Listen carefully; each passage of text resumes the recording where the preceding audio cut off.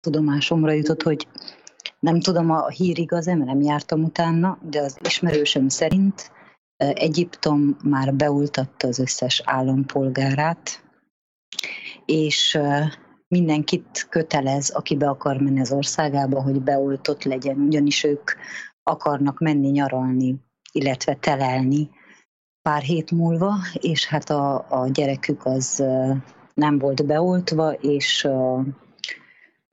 ezt a választ kapták rá, hogy a gyerekoltás nélkül nem mehet be. Mert hogy mindenki Egyiptomba be van oltva. Így, ahogy hallgatlak, Kinga, olyan durva kijelentését, azt hittem, segre ülök. Emlékeztek, hát tudjátok, hát mi volt Egyiptom, mit testesített meg örökké, szinte örökké? Hát a rabszolgaságot. Olyan rabszolgaságot élünk a világban, hogy már Egyiptomba menjünk nyaralni, ember. Ami korábban rabszolgaság volt, az nekünk már nyaraló, üldülőtelep. Olyan mélységes a rabszolgaság. Nagyon kemény.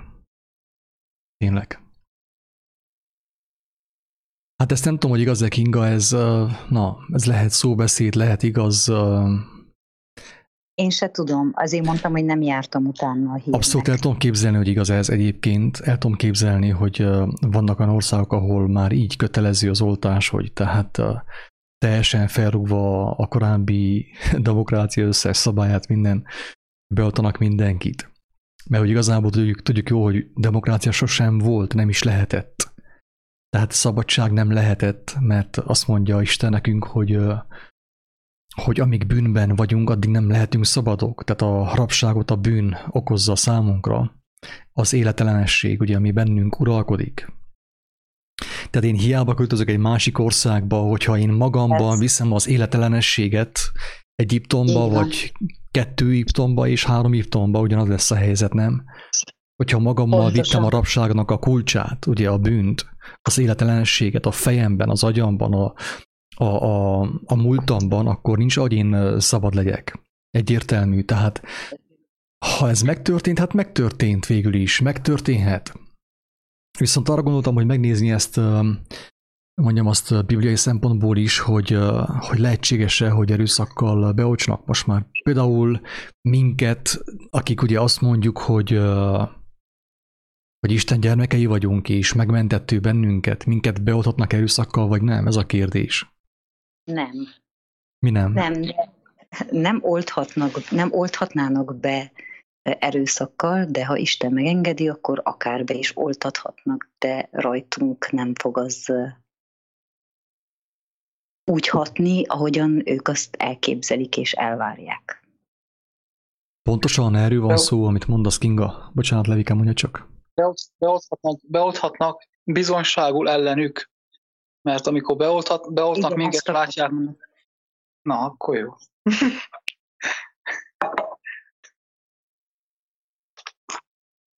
Ha beoltnak is, akkor az is bizonyság lesz ellenük, hogy az ő szándékuk gonosz, Isten jó, és ugye a hazugság nem győzhet az igazság fölött, a halál nem győzhet az élet fölött, és hasonlóképpen, mint Pál apostolt is, mikor a kígyó megmarta, akkor ugye ők azelőtt várták, hogy halljon meg, mert biztos menekül az istenek elől, a gonoszság elől, a múltja elől, a karmája elől, a hülyeségek, minden, amit az ember gondol. És kígyó, Isten hagyta, hogy a kígyó megmarja, beoltsa a kígyó, és várták, hogy na, eldagad, meghal, és semmi se történt. És az szólt nekik, Isten azért engedte meg, hogy azáltal is higgyenek. És így lesz is.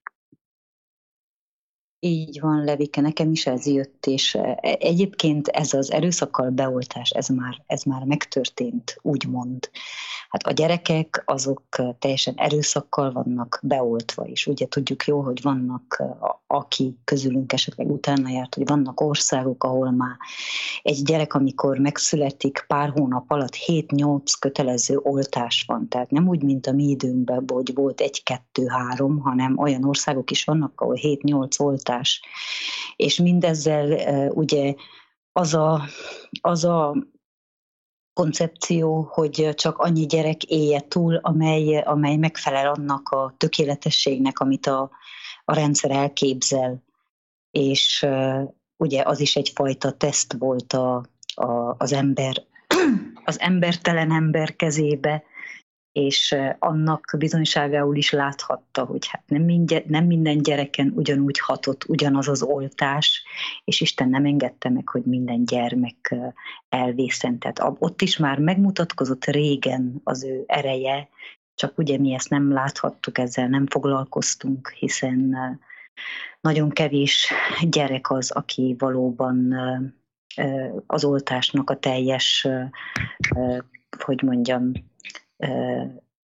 következményét hordozza bizonyságul, hogy a szülő ugye szembesüljön, és bizonyságul nekünk is, hogy az oltás, tehát már azok az oltások elpusztíthatnának, de Isten igazságos és nem engedi, tehát még mindig az ő kezébe van az irányítás, a hatalom, az erő. Na, és hát ezt már láthattuk az állatoknál is, tehát már ők is belettek oltva mesterségesen, hogy az is kontrollálva legyen.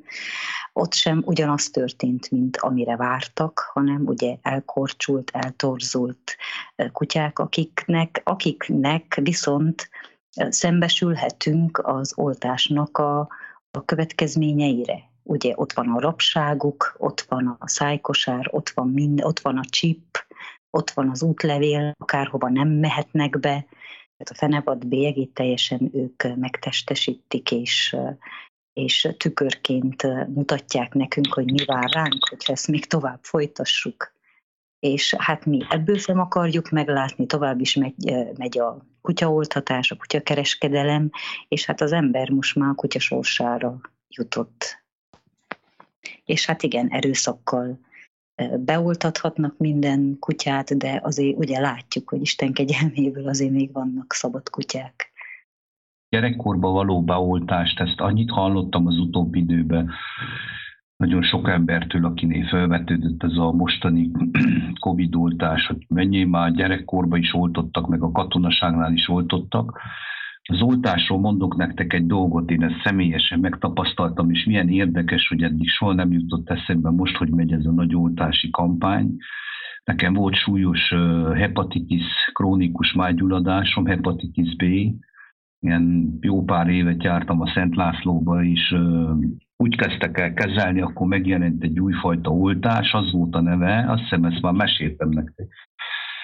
Az volt a neve az oltóanyagnak, soha nem felejtem el, hogy Pegasus 186, hát az olyan volt, hogy a hasba kellett beadni, és amikor beadták, kérlek szépen, ilyen 40-valahány fokos lázzam lett tőle mindig, tehát olyan erőteljes mellékhatása volt, hogy volt, akinek a haja elhúlt, nekem az idegrendszeremet támadta meg úgy, hogy bementem valahova, képzeljétek el, vegyek egy kenyeret, annyira remegtem, mindenütt így beállt egy ilyen remegés napközben. Úgy néztem ki, mint egy alkesz. Én úgy kezeltem abban az időben, hogy volt ilyen természetes nyugtató teakeverék, lehetett itt kapni, az volt ilyen herbária, és azt ittam napi 2 literrel, és az egy kicsit visszavett, mert nyugtatókat akartak felírni, tehát ellenszernek ugye mellékhatás volt, de ellenszernek nekem, mivel az idegrendszeremet támadta meg, ez ezelőtt 18 évvel volt. És én tudom, hogy mit éreztem akkor, amikor minden hétvégén, azt hiszem 4 hónapon vagy 6 hónapon keresztül oltottak. Tehát előre be kellett feküdjek a kórházba, de a végén én vállaltam, hogy én otthon beadom magamnak. Hát padló. Tehát totál padlón voltam. Több napon keresztül olyan volt, mint a haldokoltam volna, na és akkor volt életemben legelőször egyik legnagyobb istenélményem, amikor az udvaron megragadott és megmutatta nekem, hogy ő fog meggyógyítani. Erre is emlékeztek, akkor meséltem nektek, hogy bementem a orvosnőhöz, és már előre megmondtam neki, hogy meg vagyok gyógyulva, és így nézett. És azt mondta, ne szórakozz, Tibor, akkor is így bohóckodtam, ugye mindig viccelődtem, és már olyanok voltunk, olyan ismerősök, már majdnem családtagok, hogy így jártam oda. És tényleg így volt, tehát az Isten megmutatta, hogy meggyógyít, és úgy történt, hogy 2 ilyen boríték volt, vérmintát úgy vették le, hogy egyet elküldtek Székesfehérvárra, és egyet Budapesten, hogy ugye biztosak legyenek az eredményben, hogy mi van a vérképemben, tehát még mennyien ugye állítólag ilyen hepatitis B vírus van bennem. nem tudom, hogy az milyen. És képzeljétek, amikor az első borítékot bontotta volna föl, mondtam neki, hogy én meg vagyok gyógyulós. Mondta, ugyan már Tibor, fejezze be, ne viccelődjön, majd meglássuk. Kibontotta, és tényleg jó volt az eredményen. És mondom a másodikot is, amikor bontsa fel, mondtam, hogy meg vagyok gyógyulva. Azt mondta, na jó, most eldől minden, és tényleg az is jó volt, az az eredmény, és ő mondta, na hát akkor ez az oltás, és én mondtam neki, nem, ez az Isten. Mondta, hát, de így nézett, mert ez olyan hirtelen jött, hát ők azt mondták, hogy az oltás után körülbelül egy ilyen fél évet még kell várni, hanem meg kell ismételni, tehát ez az oltás, mondtam, nem, ez az Isten munkája, mondom, ő megmutatta nekem, hogy meggyógyulok. És nem szólt semmit, de nem ellenkezett velem. Tehát egyszerűen azt láttam rajta már akkor, mondom, és én akkor még nyakig voltam a trutymákban, hogy nem mondta azt, hogy nem igaz ez, csak nézett, és mondta, hogy hát lehet, nem tudja, érted? És így elengedett, és többet nem is találkoztunk soha az életben, mert én nagy hűhóval kiszaladtam, és mondtam, hogy menjek haza, akkor most csinálok egy gyereket, és így is lett. Mert az Isten azt is megmutatta, hogy a lányom meg fog születni, tehát hogy meggyógyít is, hogy a lányom meg fog születni. Már bocs, hogy ezt így elmeséltem, de jött az oltásról. Jól mondtad, Tibor, jó, hogy elmondtad, hatalmas bizonyság ez is. Hát én az egésszel, amit elmondtam, és általában mindig kihagyom a lényeget, úgyhogy most hozzá is teszem, tehát azt, hogy a gyerekeket erőszakkal beolthatták, de ne felejtsük el, hogy a gyermekvédelem alatt van, Isten oltalma alatt van. Tehát beoltathatták a felnőttek tudatlanságból, gonoszságból, ki mivel indokolta meg, ezt már maga tudja, Isten meg is mutatja mindenkinek, de ez most attól különbözik, hogy ez az oltás, ez már maga az ítélet az összes életellenes cselekedeteinkre. És persze, hát, hogy a botránkozások meg kell, hogy legyenek, tehát beolthatnak erőszakkal, de jaj annak, aki által lesznek a botránkozások, ugye, mert hát Isten ereje és hatalma meg fog mutatkozni mindenféleképpen. Közben azon tűnődtem, hogy miért olthatják be a gyermeket erőszakkal, vagyis hogy van ez az erőszakos beoltás. Miért engedi meg Isten, hogy a gyermeket a szülő beleegyezése ellenére is beoltsák? Hát azért, hogy a szülő megértse azt, hogy mi történik a valóságban, hogy a szülő a sátának szülő gyermekeit. Ezért. Mert nekem is ez jött, mikor Jézust halálra kerestette Heródes. A kicsi gyerekeket mind megölték, ugye az is hasonló volt, tehát igazából a lelkület az ugyanaz, csak a kifinomultság, a hazugság kifinomultabb, de ugyanaz. És akkor ott a szülők ottan szembesültek, hogy ők kire szavaztak, ki az ő vezetőjük, kiben bíznak, aki szemrebbenés nélkül a gyermekeket is halálra keresi, és meg is öli őket. Tudjuk, hogy hál' Istennek ők hazamennek, de az ártatlan halála által megmenekülhet a szülő. Pontosan, tehát a szülő így szembesülhet azzal, hogy ő egy milyen rendszerben él, mert hogyha ugye nincsen gyermeke az embernek, akkor nyugodtan gondolhatja, hogy én szabad vagyok, én azt csinálok, amit akarok, ugye? Ja, hogy én ugye a sátáni rendszerben élek, jaj, dehogy is, hagyjál már engemet békén, én teljesen szabad vagyok. De akkor, amikor a szülő, tehát az ő testéből származó test, azon ő látja kívülről, hogy ő automatikusan rabszolgának van bejegyezve, meg van bélyegezve, ugye? Rá van téve az a kód, az a vonalkód már születésétől fogva egy ilyen számsor, és hogy ő szembesül azzal, hogy a gyermeke fölött ő nem rendelkezik, így szembesül azzal is, hogy a saját élete fölött sem rendelkezik. Mekkora szembesülés az ember számára, a szülő számára az, hogy ő milyen rendszerben él gyermek által. Bocs, de annyira jó, hogy mondjam el, figyelj, tehát egyik legelső szembesülés, tudjátok, hol történik? Például Magyarországon, hogy működik. megszületik a gyereket, és a legelső, amit adnak neki, az adókártya. Tehát úgy születik, mint egy adózó, és akkor ugye egyből lakcím, személyt adnak itt egyből. Tehát már egyből a fenevad rendszere jogot formál ő rá, tehát te neki szülöd meg, te teve már szembesülsz. Én annak idején, amikor születtek a gyerekeim, én le voltam döbbenve, hogy mondom már akkor, hogy adókártyát adnak. Mire feladnak adókártyát, mondom, mert ez mikor fog még adózni?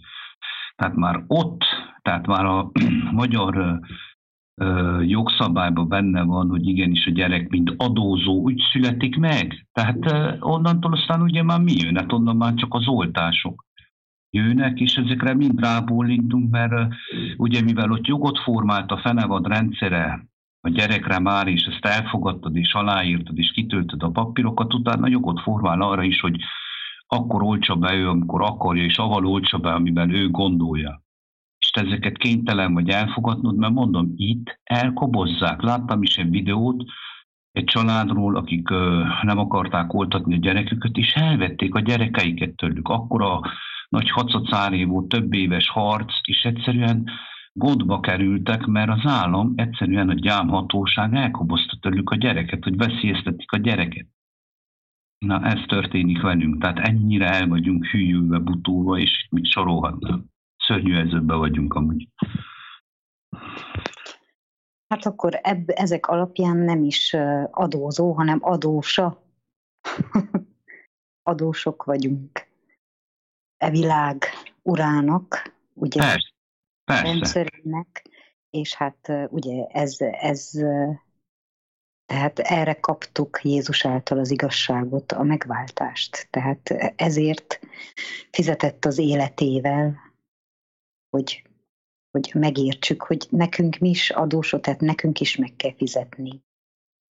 Abban az értelemben, hogy az ő segítségével le tudjuk tenni fájdalommentesen, tehát nem olyan szörnyűségek által, mint ahogy mindenféleképpen le kell tenni. Most már érted, Tibor, hogy miért szükséges az a tiszta, de erőteljes kijelentés, ami Renáta által adatott ma. Azért, mert az ilyen mélységes hazugságban levő ember, az meg se parittyázza azt, hogy te odamész, elmondod azt, hogy Jézus szeret, hát még megerősíted a hazugságában. Szükséges, hogy az ember kapjon egy ilyen tiszta képet erről a hazugság, erről nincsen szó. Tényleg a sátáni rendszerről, ami bennünk uralkodik, hogy az...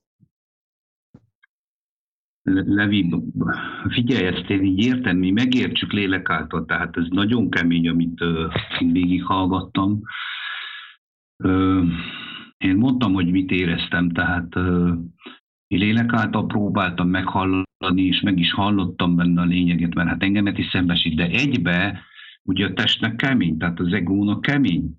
Nem föllázadtam, én elfogadom, mert utána, hogy Attila ugye beszélt erről egy pár mondatot, bennem is letisztult a kép, hisz én elmondhatom nektek, hogy én olyan együgyű vagyok, érted, nekem kell sokszor 5 nap, hogy azt megértsem, amit lehet, hogy mondjuk a másik utitársamnak, hát most itt nevet nem mondok, pillanatok alatt bölcsességtől megjön. Nem vagyunk egyformák. Én tudom, hogy így kell, de van egy másik oldala is ennek, ami jött utána nekem. Tehát van egy bajba lévő ember, aki már meg van törve. Tehát ehhez Isten bölcsességeket tényleg. És akkor én oda megyek, és benyomok egy ilyen erőteljes megértést, vagy meglátást, amit kaptam Istentől. Hát összefossa magát, értitek? Na, bocs, csúnya szóért. Tehát megijed. Én tudom magamról, amikor összetört állapotban voltam, akkor, hogyha én egy ilyen meghallottam volna, hát én szószoros értelemben ott kaptam volna szívstoppot.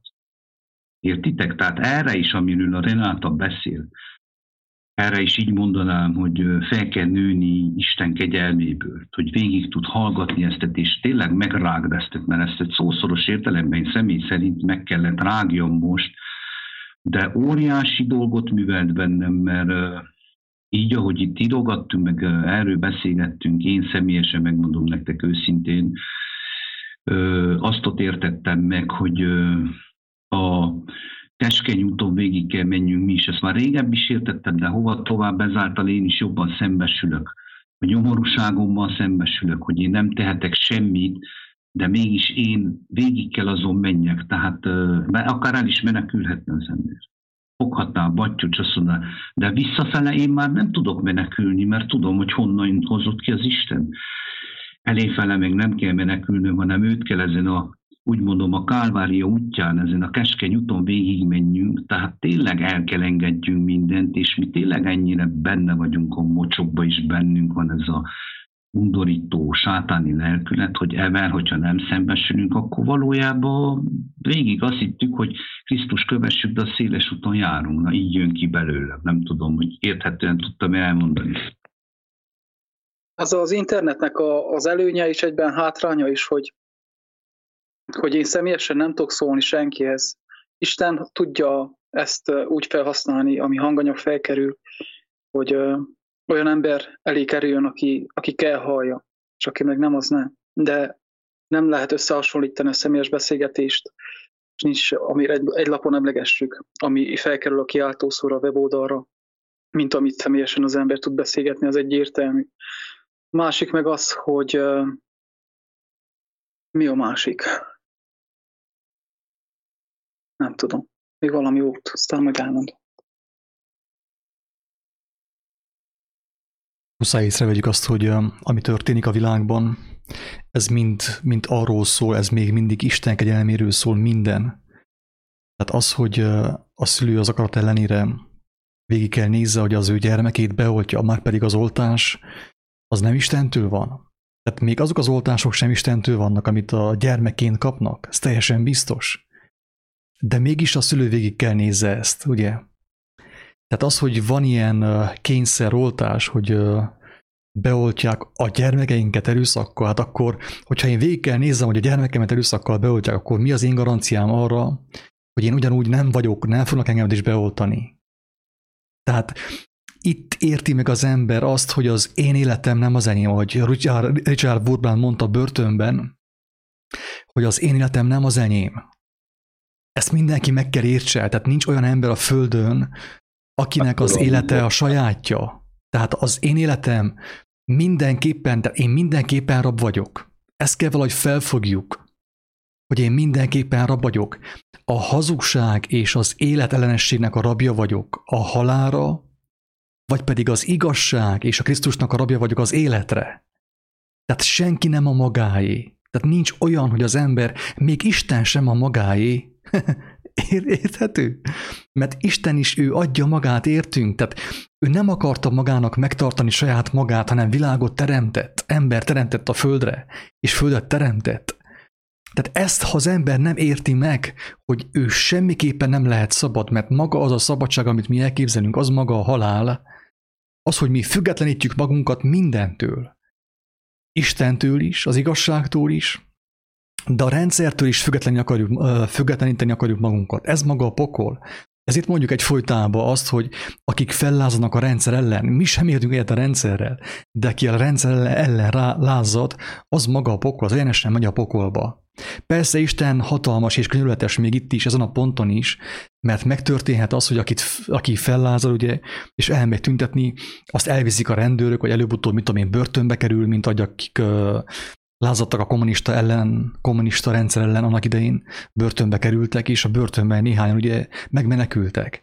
Mert ők jól látták, hogy a kommunista rendszer és sátáni rendszer, ezzel nincsen semmi baj. Csak az, amit nem láttak jól, az, hogy a kommunista rendszer helyett létrehoznak egy másik rendszert, az jó lesz. Ez már hazugság volt. És ezért kellett ugye börtönbe menjenek, hogy a börtönben esélyt kapjanak arra, hogy felébredjenek. Tehát igen, ahogy Levike az elején mondtad, megtörténhet az erőszakos oltás, sőt meg is fog történni, sőt Magyarországon történik is. Hát ezt még meddig tagadjuk, hogyha az ember oda adja a gyermekét, hogy beoltsák, és nincs neki abba beleszólása, akkor még meddig tagadja azt, hogy beolthatnak erőszakkal. Persze, hogy beolthatnak erőszakkal. Ez nem is kérdés. Itt inkább a kérdés az, hogy akkor én hol leszek az Úristennel szemben? Az ég és a föld teremtőivel szemben én hol leszek? Vele leszek, vagy szemben? Szemben vele, ugye? Ez ami nem mindegy. Ezt kell valahogy megértsük mindannyian, hogyha Isten megengedi, akkor engemet is beoltanak. Erről azt hiszem már beszéltünk az elején is. Tehát, hogyha most engemet megfog 6 gorilla, és 7. beolt engemet, akkor most én mit csináljak?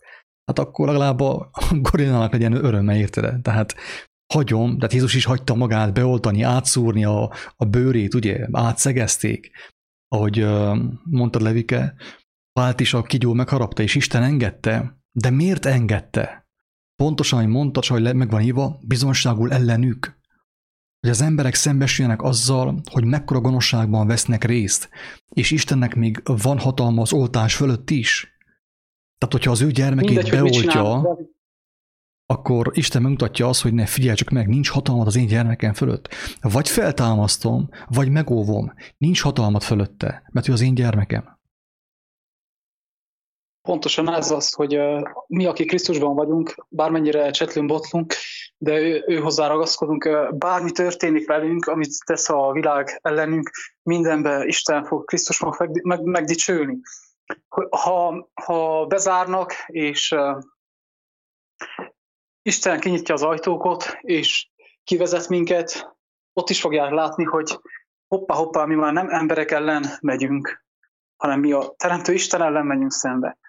De hogyha beoltanak, és Istennek az az akarata, hogy az hasson ránk, és meghalljunk, akkor úgyis meg fog dicsőülni, úgy, hogy Krisztusban, hogy hagyta, hogy megöljék, mert nem kellett volna Jézus meghalljon, de hagyta, hogy hasson a szeg. Amúgy nem kellett volna hasson, de akarta, hogy hasson.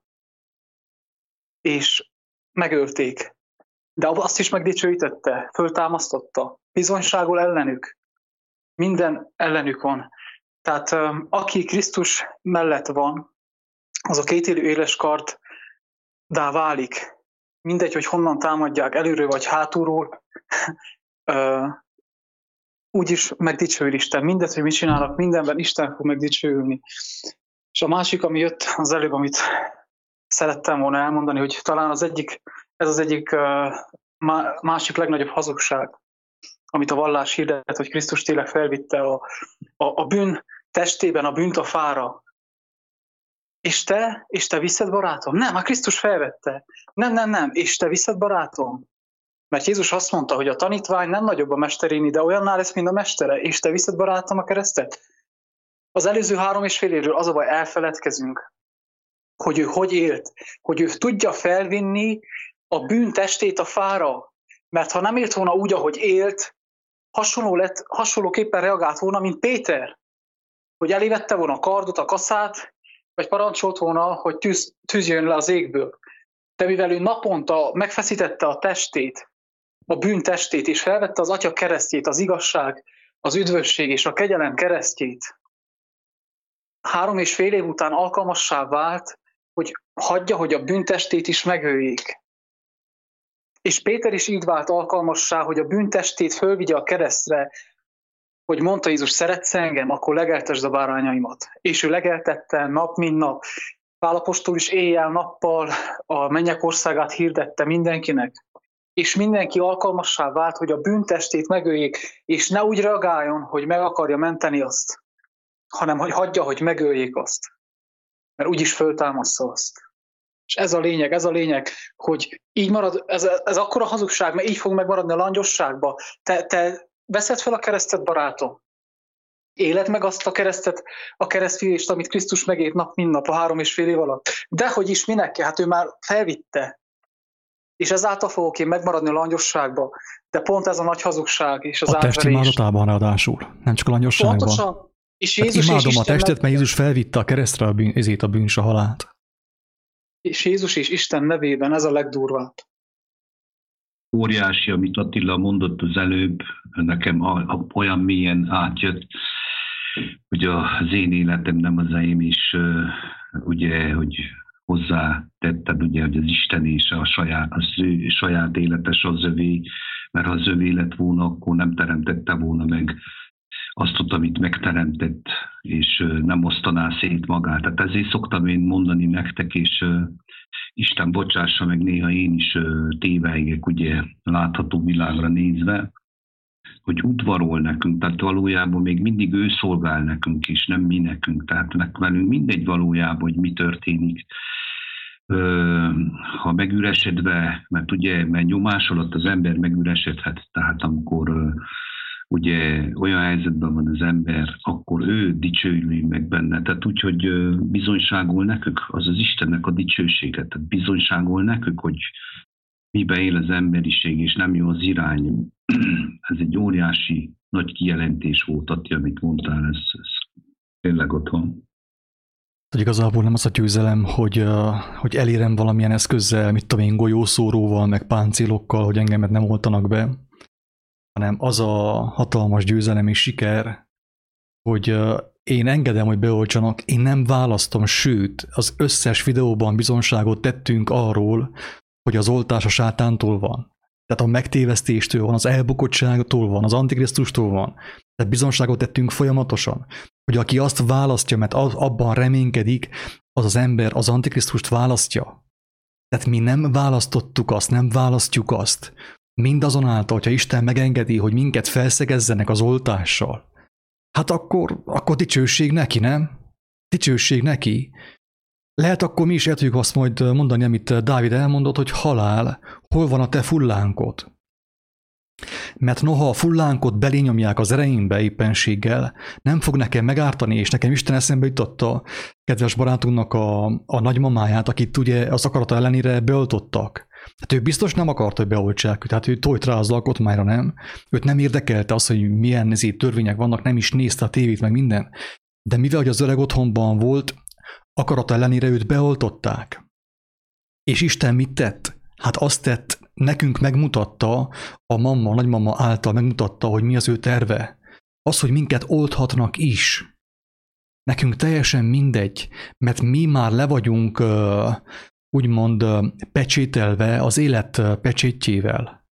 És aki le van pecsételve az életnek a pecsétjével, azt olthatják, nem olthatják. Teljesen mindegy neki. De ő önként biztos, hogy nem megy fel, beoltassa magát.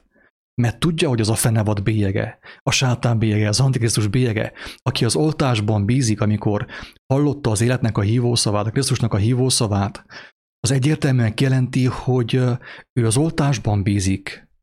Ő igényt tart a rendszernek, a fenevadnak, a császárnak a szolgáltatásaira. Ő nem vállalja fel azt, hogy ő Istenben annyira bízik, hogy tudja, hogy őt megoltalmazza minden körülmények között. És ő önként vette fel, ugye? Oda ment és kérte. Úgymond szinte kísérte Istent azáltal. Tehát, mondja csak. Jézus azt mondja, hogy nem jöhet senki sem én hozzám, csak akkor, hogyha az Atya vonzza őt. Olyan embereket tud vonzani az Atya, akik már megelégedtek ebből a világból, látják, hogy hazugság, és már engedik el a rendszert, engedik el a kontrollt az életük fölött, és akkor tudja vonzani. Amúgy mindenkit vonzana, de csak ezeket tudja vonzani, akik engedik, akik hagyják, akik nem erőszakosak, mert ő nem erőszakos. És érdekes módon az jött ma, hogy ugye Jézus is mondja, de a Bibliában is le van írva, hogy aki issza az én véremet, eszi az én húsomat, annak örök élete van, és jelképesen tudjuk, hogy a vér az ő lelkületét jelenti, az ő beszédeit. Az Ószövetségben is ezt leírja. Tehát eredetileg a vérben van a lélek, a tiszta, ártatlan vér. De az ember befertőzteti azt a hazugságok, a rendszer, az iskolák által. A vére szennyezetté válik. És a vakcina melyik vérrel tud vonzásba kerülni? Hát a szennyezettel, így van. És így jött ma, így durván írva le, hogy az embereket jó értelemben botránkoztassa, meg rázza fel a mély halálnak az álmából, hogy a lélek a vérben van, és a vakcina az a sátánnak a vére. Az is egy folyadék, ugye? És azzal tud ő reakcióba lépni. A sátán vére azt tudja magához vonzani, akiben az ő lelkület, az ő eszmély, az ő gondolkodás, az ő tanításai vannak. És hasonlóképpen a Krisztus vére és az Isten vére is csak azt tudja vonzani, aki már elengedi a sátánnak a kezét, a világrendszerének a kezét, hogy tudjon vérvizsgálaton és vérszűrésen által menni. Az ő beszédei, az ő tanítása és az ő szent lelke által. És akik már felveszik ezeket a dolgokat, már nem tudja vonzani a sátán, nincsen olyan dolog a vérben, ami tudja vonzani őt. Ő akarná vonzani, a rendszer akarná vonzani, mindegyiket akarná vonzani, de őket már nem tudja. Nincsen olyan anyag benne a vérükben, ami tud magához vonzani, amivel egyé tud válni. És erre hív el minket Krisztus, hogy megtisztítsa a vérünket, és ne legyen semmi, ami e világban van. Tudjuk mi is úgy elhagyni ezt a nyomorult világot, hogy ahogy Jézus is, hogy én bennem nincsen semmije, ami ebben a világban van. Tisztítsa meg mindentől. De ez szükséges a mindennapi kereszt. Ez szükséges. Ha nem vágyom a mindennapi keresztre, hogy felvehessen, hogy engemet használhasson, akkor nem tudja. A kereszt az a mindennapi vérszűrés, a vértisztítás. Ahol kifolyt a tökéletes kereszt, ahol kifolyt a tökéletes vér. Na, ottan, ha én felveszem azt, akkor rajtam keresztül is keresztül folyik a vér. Az ő vére megtisztít. Ezért fontos egyfolytában hangsúlyozni azt, hogy nem az oltás ellenesség a cél. Ez is egy vakvágány, egy hamis vágány végül is. Az, hogy az ember oltás ellenesség, és azt tűzte ki az életet céljául, hogy ő oltás ellenes, hát ő is csapdában van. Az életem arról szól, hogy valami ellen megyek. Hát az miféle élet? Így van-e? Ha az én életem, az én létezésem arról kell szóljon, hogy én valami ellen megyek, hát akkor mi értelme élni? Folyton valami ellen? Folyton valaki ellen? Ez folytonos harc, ugye? Háború? Tehát nem ez a lényeg, nem az a cél, hogy akkor mi a vakcinát valahogy elkerüljük, leszavazzuk, megszavazzuk, hogy visszamehessünk a régi életünkbe, ami már eleve el volt bukva, mert amíg nem volt Covid, addig az emberek a rákban hullottak. Most, hogy van Covid, ugye hát most már mindenki Covidban hull, még hogyha rákos akkor is. Így van-e? Teljesen minden, minek nevezzük. Covidnak, ráknak, micimackónak, teljesen mindegy, nem? Tehát nem az a cél, hogy az oltást tagadjuk. Mindazonáltal bizonságot teszünk arról, hogy az oltás nem Istentől van. Hiába magyarázzuk azt, hogy hát Isten adta az orvosokot is, meg az oltást is, ugye ő tette lehetővé, meg minden. Nem. Tehát hiába fogjuk Istenre, hogyha ráfogjuk a gonoszságot Istenre, hát akkor Isten minket nem tud megmenteni, mert mi Istent ugye bűnösnek mondtuk, azáltal, hogy kijelentettük, hogy ő nem képes minket megmenteni csak oltással. Jézus hány embert oltott be vakcinával? Az ő szavával beoltotta őket. Az élet beszédével beoltotta őket, a leprásokat. Sőt, oda ment Lázárhoz, ő meg volt halva és feltámadt. Vakcina nélkül, minden nélkül.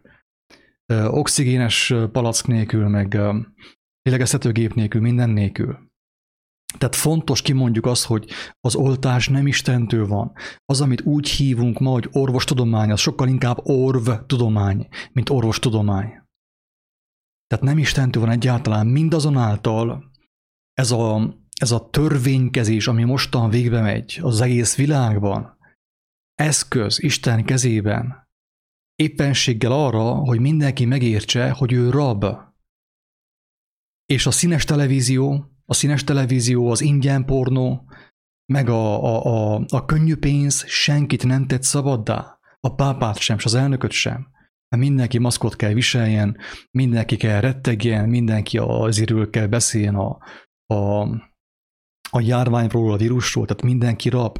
És ez onnan a lényeg az egésznek, hogy az ember végre szembesüljön, hogy rab. És amikor ő szembesült azzal, hogy rab, mint ahogy szembesül most a Magyarország a rabságával, és az egész világ, dönthet, hogy akkor most ő a rabságából mit fog csinálni? Fellázad, és megöleti magát, lemészároltatja magát, úgy testileg, mint lelkileg, vagy pedig úgy dönt, hogy Uram, irgalmaz, Atyám, kegyelmezz nekem, mert ez a rabság belőlem származik. Az a rendszer, annak a rendszernek, amely most engemet halálra akar ítélni a vakcinával, és a Coviddal, és a propagandával, annak a rendszernek a megszavazója én voltam. Én szavaztam meg a rendszert. És hogyha az ember ezt bátorkodik kimondani, akkor esélyt kap a megmenekülésre. És hogy ha valaki ezt nem érti még, mert most tegyük fel az útnak az elején jár, annak javaslom azt a bejegyzést a kiáltószó.hu oldalon, hogy így tartja fogva az embereket a rendszer. Így tartja fogva az embereket a rendszer, és el van abban magyarázva, hogy miként tehetsz te, miként tehet az egyén, egyenként az egyén, ugye? Az egyének miként tehetnek arról, hogy most oda jutottunk, hogy egy ember, vagy mit tudom én, egy főmufti ottan Belgiumban, vagy Amerikában dönt arról, hogy te be leszel oltva, vagy nem leszel. A gyermeked be lesz oltva, vagy nem lesz. Hát abban a videóban el van szépen mondva A-tól Z-ig, hogy hogyan jutott idáig az emberiség. És azt, aki megérti, annak az embernek óriási az esélye arra, hogy megszabaduljon. Valós szabadulást kapjon. Mi a valós szabadulás? Az, amiről Pál beszél. A valós szabadulás az, hogy az ember szabad a jó lakásban és az éhezésben. Az ember szabad a gazdagságban és a szűkölködésben. Az ember szabad a szabadságban és a börtönben, mindenhol szabad. Ez az igazi szabadság. Nem az a szabadság, hogy jó fizetésen van, jó nyugdíj alapon van, meg egészségi biztosításon, hanem az igazi szabadság az, hogy földi javakkal vagy azok nélkül én szabad vagyok. Erre a szabadságra hívja az Isten az embert. A lélek szabadságára. Mert csupán aki ezt megérti, azt tudja Isten megmenteni és megmutatni neki a mennyek országát. Aki még mindenképpen harcolni akar, hogy ő vissza akarja kapni a régi életét, lehetőleg kicsi adóval, kevés adóval, ugye, kevés munkával, sok pénzzel, jóléttel, élvezkedéssel, ugye, aki erre vágyik, az teljesen biztos, hogy pont az ellenkezőjét fogja kapni ennek. Az ellenkezőjét. A totális rabságot. Mert a rabság az mindenkire eljön, kivétel nélkül, rám is eljön a rabság. Lehet, hogy börtönbe zárnak. Isten tudja. Ami nem mindegy az, hogy a rabságban, a földi rabságban én szabad lélekként vagyok jelen, vagy pedig rab lélekként, megkötözött lélekként. Mert aki rabságban van, már pedig az egész világ rabságban van mostan a Covid által, és a hazugság által, a sátán által, mindenki rabságban van. De aki fizikailag rabságba került, ugye, mint ahogy az egész világ fizikai rabságba került, a maszk mögé került, aki még lélekben is rab, az duplán rab, érthető? Tehát aki lélekben nem vált szabaddá az igazság ismerete által, az duplán rab. Tehát az ember úgy mondjam azt, hogy dupla rabságot élvez. Amennyire lehet azt élvezni persze, mert a rabság az általában nem az élvezkedésről szól, hanem a kényszerhelyzetről, a fájdalomról, a szenvedésről szól. Tehát nagyon kemény kijelentéssel kaptunk a barátunk által, Renáta által, hogy elképzelhető, hogy tényleg mindenkit be fognak oltani. És elképzelhető, hogy az Úristen engedni fogja, mint ahogy engedte Jézusnak is. Noha neki nem járt, hogy őt megverjék, bántalmazzák és megöljék, mert ő nem volt bűnös, de megengedte neki azért, hogy mi majd nézzünk rá és emlékezzünk arra, hogy ha nekünk megengedi, az ránk nem hat.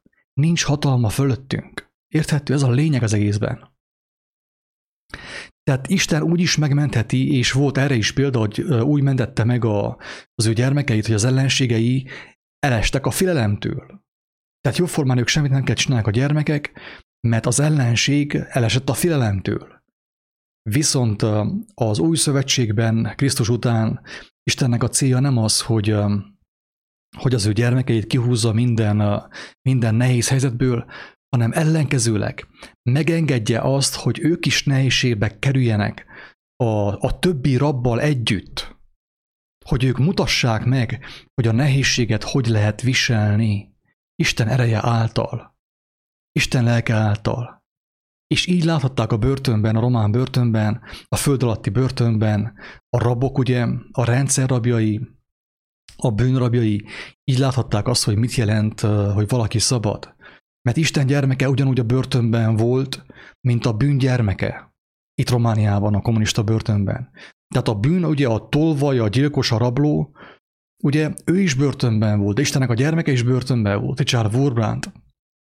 De amikor a bűn rabja a börtönben látta Istennek a gyermekét énekelni, és látta, hogy őt nem lehet megtörni, ütik, verik, csapják, és mégsem tudják megtörni, és szereti az ő kínzóit, az ő ellenségeit, na azáltal csuklottak össze a térdek, hajoltak meg a térdek, és a rabok, akik duplán voltak rabok, ugye, részben a testrabságában, és részben a lélek, tehát lelkileg is rabok voltak a bűn által, azok a rabok fordultak Istenhez és menekültek meg. Tehát a kérdésre a válasz, hogy beolthatnak erőszakkal, az, hogy igen, beolthatnak. Ha Isten nem engedi meg, hogy engemet beoltsanak, akkor a fejükre is állhatnak, nem tudnak beoltani. Érthető? Ha viszont Isten megengedi, akkor okkal engedi meg, hogy engemet beoltsanak. Akkor én is engedem, már mit csináljak most, akkor öljek meg valakit egy szuri miatt, ugye? Mert tudom, hogy nekem az nem árthat. Nekem nem árthat, mert rajtam van az élet pecsétje. Hiába próbálják rám sütni a fenevad bélyegét, leesik rólam. Mert ahogy a Levik az előbb mondta, az nem kompatibilis az élet pecsétjével. Kinek árt meg az oltás? Annak árt meg az oltás, akin rajta van a fenevad bélyege, már korábban rajta volt. Aki a világban hisz, annak megárt az oltás. Automatikusan megárt az oltás. És aki Istent ismeri, és hisz abban, amit ismer, akit ismer, annak nem árthat meg az oltás, mert ez az ő szava, ő nem ember, ő nem hazudik. Ő azt mondta, hogyha valami mérgeset isznak, nem árt meg nekik, és azért engedte meg azt is, hogy Pál apostolt a kígyó megharapja, hogy lássák azt, hogy Pál apostolnak a kígyó nem ártott, nem árt meg kígyónak a harapása. Számára a kígyó egy ártalmatlan állat. De nem mindenki számára ártalmatlan a kígyó. Aki a földi, testi gondolkodásnak a rabja, a bűn rabja, a hazugság, az álnokság rabja, annak megárt a kígyó, és minél inkább menekül a kígyótól, annál veszélyesebb kígyókkal találkozik. A kicsi kígyótól elszalad, és találkozik egy hétfejű sárkánnyal. És előbb-utóbb felfalja az őt. Mert Isten nem azt mondta, hogy meneküljünk mi Jézus azt mondta, hogy ne állj ellen a gonosznak. Ezt mondta Jézus saját szavaival. Ne álljunk ellen a gonosznak, hanem aki minket arcul üt, balfelől, hát fordítsuk oda a másik orcánkat is. Hogy lássa a világ, hogy mekkora hatalom adatott Isten gyermekeinek. De ahhoz, hogy valaki Isten gyermekévé váljon, ez nem úgy van, hogy ilyen érzelgős dumával kírjuk a Facebookra, hogy hát mindenki Isten gyermeke. Hogy volna mindenki Isten gyermeke? Hogyha a legtöbb ember nem is kíváncsi arra, hogy Isten mit gondol, mit mond, hát akkor hogyan mondjam azt, hogy az Isten gyermeke vagyok? Sehogy. Erre mondta Jézus, hogy ez a nép csak az ajkaival tisztel engemet. Dicsőség az Úrnak, halleluja, meg mit tudom én, amen. De a szíve távol van tőlem, nem kíváncsi az én szavamra. Ezért fog az történni, hogy sokan jönnek majd, és kérdezik tőlem, hogy hát de nem a te nevedben profétáltunk, meg mit tudom én, mit csináltunk, ördögöt űztünk. És azt fogom mondani, hogy távozatok tőlem, ti gonosztevők, sosem ismertelek titeket, mert ti sem ismertetek engemet, és nem voltatok kíváncsiak az én szavamra, egymást követtétek. Embereket követtetek, és arra nem voltatok kíváncsiak, amit én mondtam nektek. Ezekre az időkre. A nevemet ti használtátok, felhasználtátok. A nevemmel nem éltetek, hanem visszaéltetek. Ezt fogom mondani az utolsó napon. Azoknak, akik az én nevemet használják, a maguk javára, a gyülekezetépítésre, a hírnévnek a növelésére, a hatalom növelésre, és mindenre. Annélkül, hogy az én szavamat megismernék, és engednék, hogy az én szavam beleívódjon az ő vérükbe. Kinek a vérét tudja megfertőzni a vakcina? Akinek a vérében nem ívódik bele az igazság. Jézus szava, az ő tanítása. Ennyire egyszerű, mert ő azt mondja, hogy ti oltalom alatt vagytok. Az élet pecsétje van a homlokotokon, a gondolkodásotokon. Oltalom alatt vagytok. Titeket beolthatnak, de biztos nem azzal fogtok jeleskedni, hogy mentek és önként oltattok. Jézus nem akarta megöletni magát izével, Ponciussal. Ő nem jelentkezett a Ponciusnál, hogy gyere Poncius, oltsál be, korbácsolj meg, végezzék ki. Ő ilyet nem csinált. Jézus végezte a dolgát. Az, hogy annak a következménye az lett, hogy megostorozták, megkínozták és megölték, az egy dolog. De ő nem kérte magának és nem provokálta Poncius, hogy gyere, itt vagyok, kapjál le az út, meg ilyenek. Nem ezt tette, hanem ő hirdette Isten országát. Viszont aki önként megy oltatni, és abban hisz, mintsem, hogy higgyen a mindenható Istenben, az ő szavában, az egyenesen szembe megy Istennel, provokálja. Hogyan legyek én a világ világossága, hogy én hirdetem az oltást, meg a maszkot?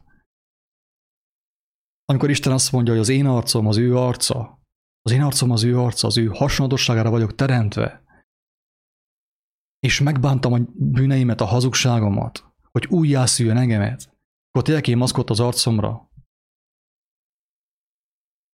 Hogy lehetnék a világ világossága? Maszkkal az arcomon. Azzal, hogy hirdetem a vakcinát.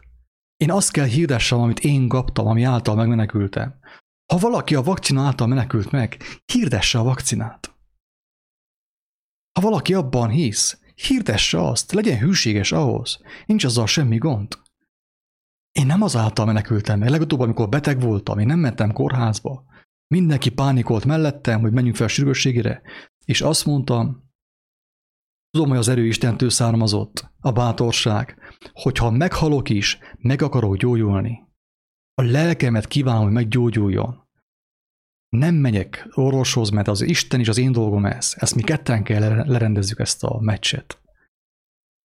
Ő engemet megmentett, csak akkor én fussak a vakcináját, ugye? És hirdessem a Facebookon, a világhálón, és mindenhol hirdessem a vakcinát. Jó keresztény módjára persze. Őrültség, ami történik emberek a világban. És ezt muszáj észrevenni, mert másképp az ember, ahogy többször mondtuk, Isten és Jézus nevében megy bele a hazugságba, és marad benne az ostobaságban, a sötétségben, a bűnökben. Muszáj kimondani, még akkor is kényelmetlen. Az igazság kényelmetlen, ha nem lennél bűnös, ha nem élnél hazugságba, nem élnénk hazugságba, akkor az igazság nem volna kényelmetlen számunkra, akkor öröm volna, újonganánk az igazság hallatára, örvendeznénk, örömtáncot járnánk. De nem járunk, mert meg a bennünk lévő hazugság, bűn, a földhöz ragadtság, a testiség fellázad az igazság hallatán. Ezért támadnak az ellenségeink. És neveznek minket mindennek, és próbálják maguknak bebizonyítani, hogy bennünk van hogy milyen buták vagyunk, és milyen hülyék vagyunk, menjünk a rendszerrel szembe, ugye? Ezért támadnak, mert megütköztek a szavainkba. Tibor? És nekem az jön erre így, ahogy mondod, hogy nem tudom, Pál írta azt, hogy úgy bánnak velünk, mint a vágó juhokkal, nem tudom, hogy ez tőle van-e, de ha nem, akkor javítsatok ki. Hát ez az igazi kegyelem, nekem az jön, ugye, mint Richard Wurmbrandt-ékkal is, ami történt. Tehát úgy bántak velük, mint a vágó juhokkal, tehát kínozták őket, és miért engedte meg az Isten? Tehát bizonyságul nekük, hogy ők is megszabaduljanak. Na hát ez az igazi kegyelem, ez az Istennek az igazi kegyelme. Ez egyszerűen, aki ezt megérti lélek által, hogy ez miért engedi meg az Isten ezt, hogy az ő gyermekei megkínoztassanak, és mint áldozati bárányok, tényleg szószoros értelemben feláldozni való vágó juhok úgy vannak a többi között. Tehát azért, hogy ez egy erőteljes, én így mondom, ébresztő arra, hogy ő is el van hívva az igazság és az élet ismeretére, a teljes szabadulásra. És így nagyon sokan meg is szabadultak, tehát felismerték, hogy miben vannak, és úgy, ahogy te mondtad, Attila, hogy kétszeres rabok, tehát a testnek a rabjai, meg a léleknek a rabságába szenvednek. Tehát sokszor legyünk őszinték, mi emberek, nekünk ugye van egy történelmünk, hát ezért folytonosan ismétlődik minden a nap alatt. Értünk ismétlődik, hogy így ezáltal nagyon sokan megszabaduljanak. Most is ugyanezt a korszakot éljük ebbe a nagy covidizmusba. Tehát ez meg fog történni, ez elkerülhetetlenül meg fog történni az emberiséggel most erről, amiről mi itt beszélgetünk. Tehát tényleg nekünk nem az a dolgunk, hogy mi azon rágjuk magunkat, hogy beoltnak-e. Hát ha erőszakkal beoltnak, akkor mit tudunk tenni? De ez is bizonyságul nekük lesz. Tehát nagyon fontos megismerni tényleg Istennek a tervét, az ő lelkét. Mert Isten nem úgy van, hogy akkor már pedig az én gyermekeimet senki nem fogja beoltani. Nem. Volt ilyen is. Ilyen is volt. Volt olyan, hogy Illés életére törtek, és 50-es évvel a villám elpusztította az embereket, a katonákat. Most is megtörténhet. Sőt, hiszem, hogy ilyen is fog történni. Olyan szituációkban, ahol annyira bűnös emberek vannak, akik menthetetlenek, és hogyha ők megtámadják Istennek a gyermekét, persze, szerintem meg fog történni most is, hogy úgy 50-es évvel fognak elégni azok az emberek. Érthető? Tehát ahogy például a Dumitru Dudománnak a kínzója, az a hadnagy a börtönben, a szíve elrobbant, Isten engedte, egy darabig kínozzák, és azt mondja, stop, kész, vége. És aki kínoszta a Dudománt, annak a szíve elrobbant, aki kínosztatta őt. Végül megijedtek és elküldték. Önként így küldték ki a börtönből. És elengedték az országból is. Mert megijedtek. Elfogta őket az istenfélelem. Hogy akiről ő beszél, az a bácsika beszél, akit mi kínosztunk mostanig, az egy élő Isten, egy hatalmas Isten. Nem azért engedte el, hogy Dudománt kínozzák, mert nem tudta volna azt ő megakadályozni? Nem, egyáltalán. Tehát volt, amikor közbelépett, és most is nem tudjuk kiszámítani őt. És az jó, nem tudjuk kiszámítani. Attól dicsőséges ő. Sőt, hogy Isten igazából az ő gyermekeit sem kéne lehessen kiszámítani. Minden momentumot reggel így, délben úgy, este úgy, vasárnap halleluja. Ki lehet számítani lépésről lépésre. És azt mondjuk, hogy Isten gyermekei vagyunk. Hát hogy vagyunk mi Isten gyermekei? Hogyha Isten olyan, mint a szél, ott fúj, ahová akar, annak zugását hallod, és nem tudod, hogy merre jön és merre megy. Hát akkor hogy vagyok én Isten gyermek, hogy az én minden lépésemet ki lehet számítani? És be vagyok én programozva az elkövetkezendő 2 hónapra, minden napra, minden órára. És azt mondom, Isten gyermeke vagyok, mert én mondtam egy versikét Jézusnak. Őrültség, bolondság. Bolondság ez. Egy személyes tapasztalatomat tudom erről mesélni így röviden, hogy egyik kollégám covidos volt, és senki nem járt hozzá, én följártam hozzá végig, és hordtam neki a kaját, és nem volt rajtam semmi. És utána is, amikor kijött a kórházból, és végig feljártam hozzá, és egyszer, amikor mentem fel a 8-ra a lépcsőkön, mert a lifttel nem tudtam fölmenni, egy hang megszólalt bennem, hogy bizonyságul nekük, és én akkor nem értettem ezt, hogy Isten miért mondta ezt nekem. Hát persze, hogy bizonyságul nekük, hogy az Isten gyermekeit nem bántsa ez a vírus, tehát ez nem is létezik, ugye. Isten országában, az igazságban nincs vírus, és én akkor úgy valahogy nem tudtam fölfogni, hogy olyan erőteljesen megszólalt bennem, és most ugye fokozatosan idővel megértettem, persze, bizonyságul nekük azért, hogy nézd, hát én oda bementem, rajtam nem volt sem maszk, se kesztyű, se semmi. És én nem féltem, hanem az ő oltalmába, az ő bizalmába mentem oda. Ezt engedte meg akkor az Isten. Ez nem azt jelenti, hogy tényleg hónap után nem engedi meg, hogy jön 5 kigyúrt macsó is lekötnek és beoltnak, akkor is azt enged meg az Isten, ami ő neki kedves ahhoz, hogy megmeneküljenek embertársaink is mondjuk esetleg így ilyen lehetőséget kapnak, vagy hogy mi is esetleg szembesüljünk avval, hogy mekkora az ő hatalma és a dicsősége, mert minden értünk adatot, tehát minden értünk van megengedve. Igen.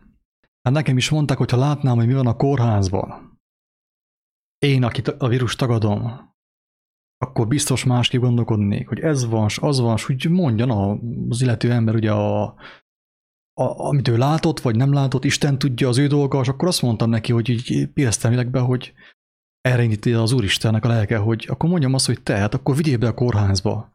De egyezzünk meg abban, hogy tőletek én semmit nem kérek. Sem maszk, semmit nem tesztek az én arcomra. Bemeg a kórházba, sőt be is fekszem közéjük. Egy hétre. Intézd el nekem, és akkor ezt fogom csinálni. Nem kell nekem gyógyszer, semmi, én csak imádkozom. És hirtelen ugye akkor meggondolta magát, tehát azért hát nem lehet, és a másikkal lehetne, meg mit tudom én mi. Most én nem nézem le ezért, nem haragszom ezért. Csak ugye, amikor én egyenesen kimondtam azt, hogy én nem hiszek az emberekben, sem a médiában, sem az alternatív médiában, sem a Bill Gates elméletekben, semmiben nem hiszek. Van, akiben higgyek, az Istenem él, megmentett engemet. És hogyha bejössz a kórházba, akkor vigyél be maszk nélkül a betegek közé. És ott leszek velük, én kapom a gyógyszert Istentől, és a többiek kapják, amit akarják. Lássuk, mi fog történni. Na de nem ment bele az illető, de hogyha bele fog menni, hát akkor hát Isten megdicsőül. Abban is. És tényleg így ez itt azt is így fontos hangsúlyozni, amit mondtál Tibor, kiemelni azt, hogy oké, most hogyha valaki ragaszkodik ahhoz, hogy van vírus, oké, hát most mit csinálják én? Most vegyem el a vírust tőle erőszakkal? Nem fogom erőszakkal elvenni a vírus senkitől. Nincs, hogy elvegyem a vírust senkitől sem erőszakkal. Ha valaki már olyan sokat hallotta 2 éven keresztül minden nap, hogy van vírus, meg olyan, meg ilyen vakcina, és ragaszkodik már hozzá, már bele van ivódva az ő vérébe, hát akkor Isten adja, hogy a Krisztusnak a beszéde legyen beleivódva az én vérembe, és arról beszéljek. És akkor azt mondom, hogy te, ha nálatok van vírus, én azt elhiszem. Meg is látszik, így ahogy nézem az embereket, meg is látszik, mert az emberek tényleg félnek, rettegnek, maszkot hordanak, betegek és haldokolnak is. De nálunk nincsen vírus. Isten országában nincsen vírus. Hát hogy volna Isten országa, hogyha ott volna vírus? Így van-e? Tehát Isten országában nincsen vírus. Jó, de hát most nekem beszélj, akkor most már konkrétabban, hogy mert össze-vissza halandzsázol nekem, itt misztikus dumával jössz. Hát hol van Isten országa? Elmondta Jézus ezt is. Isten országa ti bennetek van, ti köztetek van, akik megismertétek az én szavamat, és örömmel fogadtátok. Tehát bennünk és közöttünk nincs vírus. Egyszerű logika, nem? Tehát Isten országa az ő szavában van, az ő szabadító szavában. Azt én meghallottam, örömmel fogadtam, nem értek mindent jól, de befogadtam és látom, hogy alakít, adja a mennyei örömöt nekem. És el kellett higgyem neki, hogy igen, az Isten országa bennem van, mi közöttünk van, amikor mi beszélgetünk, és aki ezt hallgatja, ugye a kedves barátaink közül, a utitársaink közül, itt van Isten országa mi közöttünk, itt vírus nincsen. Isten országában életöröm van, reménység, jókedv, békesség, lelki béke, Szentlélek által való öröm, és ott, ahol Szentlélek által való öröm van, oda már nem igazán tud beférni a vírus. Még hogyha le is van gyártva millió számra vagy milliárd számra, oda nem tud bemenni, mert Isten országa kitölti a teret. Ezért mondta Jézus, hogy szüntelen imádkozzatok. Szüntelen legyetek jelen, Isten jelenlétében. Engedjétek, hogy az ő szava lakozzon bennetek. Az ő szava járkáljon közöttetek. Ne engedjétek, hogy a vírusnak a szava, az oltottak meg a nem oltottaknak a szava, vagy a tüntetőknek a szava, vagy a lázadóknak, vagy a pro-vakcina, meg a kontravakcinának a szava járkáljon közöttetek. Engedjétek, hogy a Krisztusnak a szava járkáljon közöttetek, és akkor mennyek országában vagytok, ahol nincsen vírus. ennyire egyszerű, szüntelen imádkozni.